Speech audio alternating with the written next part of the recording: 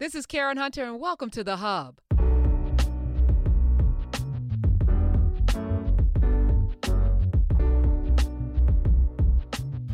Nine people were in the Audubon Ballroom when Malcolm X was murdered. 9 people in that ballroom were operatives for the government. FBI agents. They created a special task force to infiltrate Malcolm X's organization. And 9 members were in that ballroom. And I was thinking about it because I've been watching, as you know, Who Killed Malcolm, the wonderful documentary, the 6-part documentary on Netflix. And this struck me to my core. First of all, you know, as you start to watch, and I'm not going to give away too much, and this is the one thing that is a spoiler, I guess, but you see the way in which J. Edgar Hoover and the federal government were really afraid of the Nation of Islam. First, again, I've talked about this in a previous podcast, that Elijah Muhammad was the most surveilled of all people, more than Martin Luther King and anybody else in the civil rights movement. Elijah Muhammad. And I mentioned it before, you know, as it relates to fear, because I want to talk about, you know, the level of fear that they had, that they infiltrated 9 people. They got 9 people to be in Malcolm's camp to watch him. Did those 9 people know he was going to get shot that day? One of them was his right-hand bodyguard. How crazy is that? I'm going to get to that in a second. But as I was thinking about watching this, I said, damn, you know, the Nation of Islam scared the hell out of this government, America. And the real fear was in empowering black people, waking up black people. During this time, you know, we think about the second-class citizenship, Jim Crow laws, the fight for equality and justice, what was going on in the South with the dogs being sicked on people, water hoses, you know, the colors only this and the colors only that, the segregation, but also the back of the bus. And you think about, you know, the fight, people literally losing their lives, hanging from trees, white folks getting off their couch and losing their lives. You know, the lady from Michigan, Schwerner and Goodman from Philly and New York, literally losing their lives, you know, bombing churches with little girls in it, bombing churches with just people in it. And you know, from Emmett Till on, the brutality and the terror, that wasn't about fear. That was about making sure that you terrorize people to keep them in their place. So why weren't they using those tactics against the Nation of Islam? And that was the thing that was like, you know, and let's be clear, you know, if we talk about New York in the 80s, 90s, 2000s, New York is very brutal. We were talking now about stop and frisk, and we're talking about the prison industrial complex and the things that, like what happened with Khalif Browder, who is a microcosm of a really brutal system. And we talk about Eleanor Bumpers, the grandmother who was killed in New York, Sean Bell, Amadou Diallo, Patrick Dorsman. The brutality, the depravity, and the disrespect of human life is how the terrorism shows up, right? The decimation of whole towns, whether we're talking about, you know, Greenwood or Rosewood, right? And I think about the Nation of Islam. No firebombs, no dogs, no water hoses, no billy clubs. Because this government was really, America's government, really afraid of the Nation of Islam. And as I'm talking about this now, you know, I just want you to think about why, right? An organization, and if you've been listening to the last couple of podcasts, you know it was the vision of a man, Mr. Muhammad, Wallace Fard Muhammad, who envisioned educating black people about their true origin, right? Basically, you know, I talk about the pendulum swinging, and I over-index in black empowerment as well, because the system is set up to denigrate black people. So I'm going to over-index in telling you how great black people are, which is the sum total of most of these podcasts as well. But in the midst of doing that, you know, he made a movement out of it.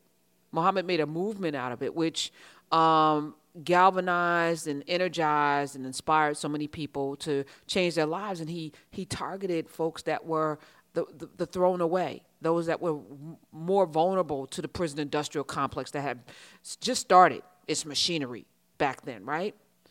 And then Elijah Muhammad continued it, and that's where he found Malcolm X in prison. The message got to the people in prison because you had literally a captive audience.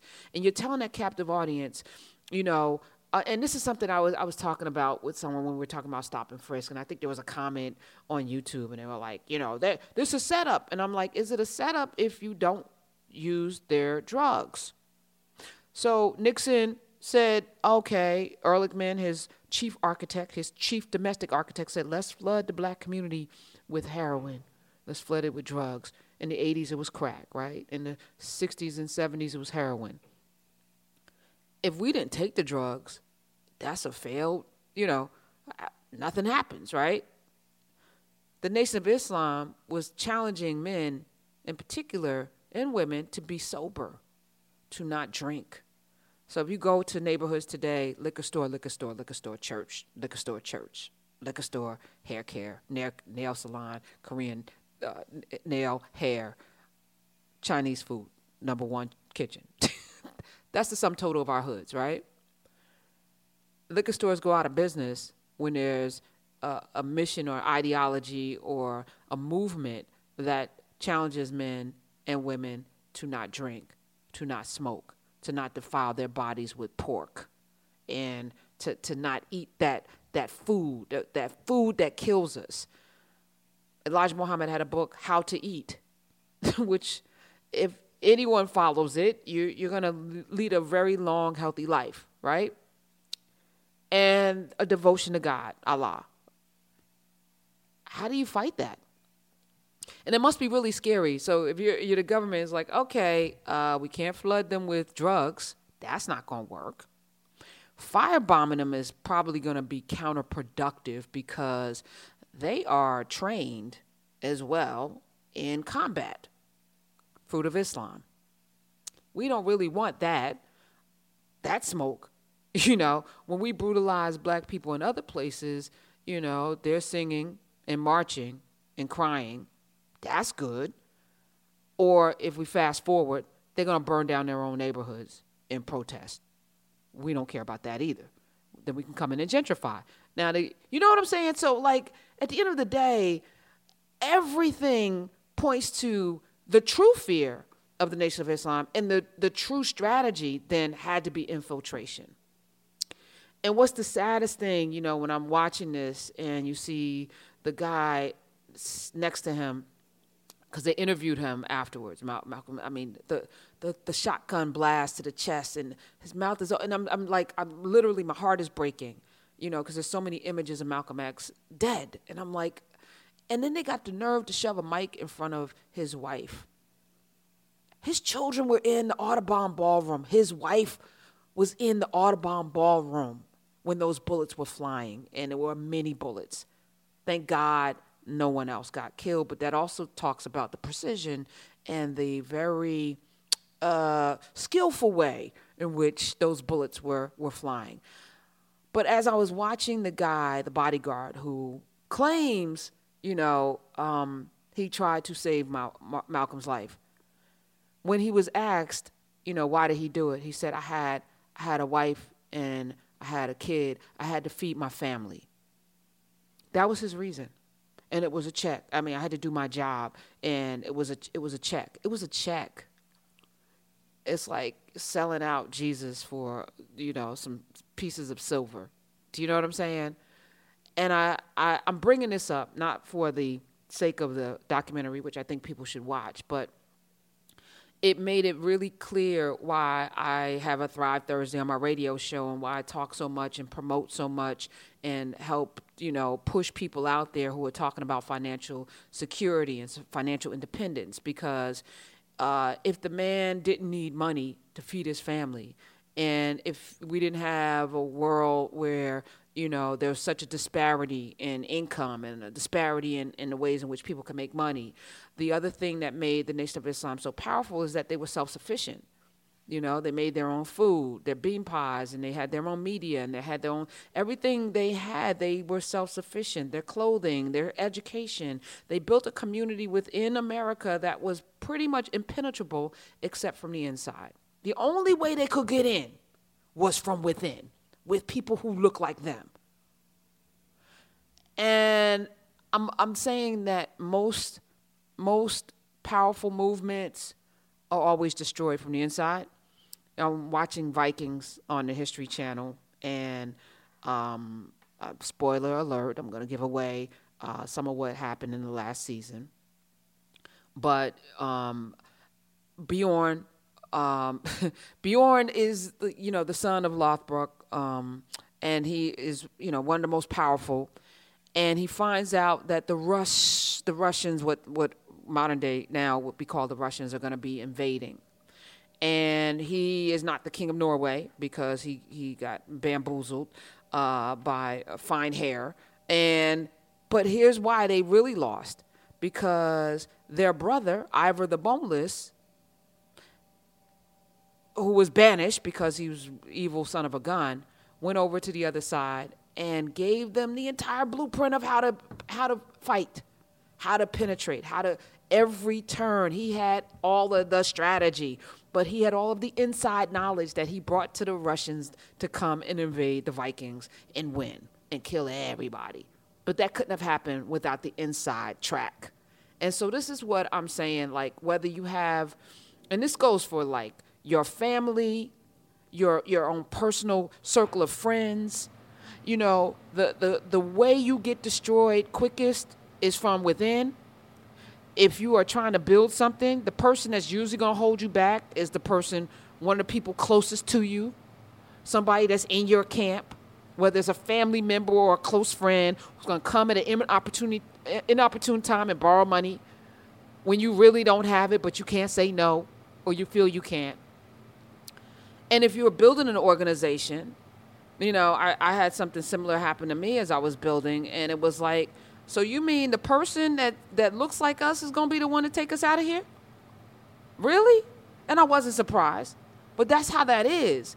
So I guess my message today is, as we build whatever we're building, businesses, even our own personal wealth, I hope somebody's going to build a movement, that's powerful. The goal for me is not to inspire people to go build the next Nation of Islam, or because it's already in existence, or do something on that magnitude, but to be mindful that the people closest to us are the ones we have to keep the hardest eye on and put them through the test and make sure that they're here for the right reasons. And it's, to me, just black and white. And, it's really sad when you think about everything that Malcolm X had evolved into, which was a person that was bringing people together. He had gone to Mecca, and if you read the autobiography of Malcolm X by Alex Haley, it's a must read. I should probably put it on the book list, but I'm assuming everybody should have read it by now. But if you read that book, you recognize that he had evolved away from the white man as the devil, and like, we all are brothers and sisters, and we need to build some stuff together, but we need to build it in equity, and we need to stop injustices. And he was going to the UN. That's what made him really, really dangerous, and asking the world, is this fair? What's happening with black people in America? Is this fair? Is this human rights? And that was really making America look crazy globally. And so they were like, he's got to go, but we can't do it. So you put the gun in the hands of black people. Interesting. All right. So I'm going to leave you with that. Watch it. Let me know what y'all think. Find me on Twitter at Karen Hunter. Use the hashtag podcast so I can search for your comments. And share this. Like, I want to start a conversation because many of us are trying to build some things. And it's really disheartening when you realize that sometimes the biggest enemies are the people closest to you. So how do you do that? Well, how do you eliminate them from your cycle, your cipher? How do you get them out of the way? Or how do you not even invite them in? How do you vet people who are coming into your organization or into your company or into your life? How do we vet them to make sure that they're here for the right reasons? Those are the questions that I'm going to leave on the table because some I'm pondering my own self. All right. I appreciate y'all. Till next time.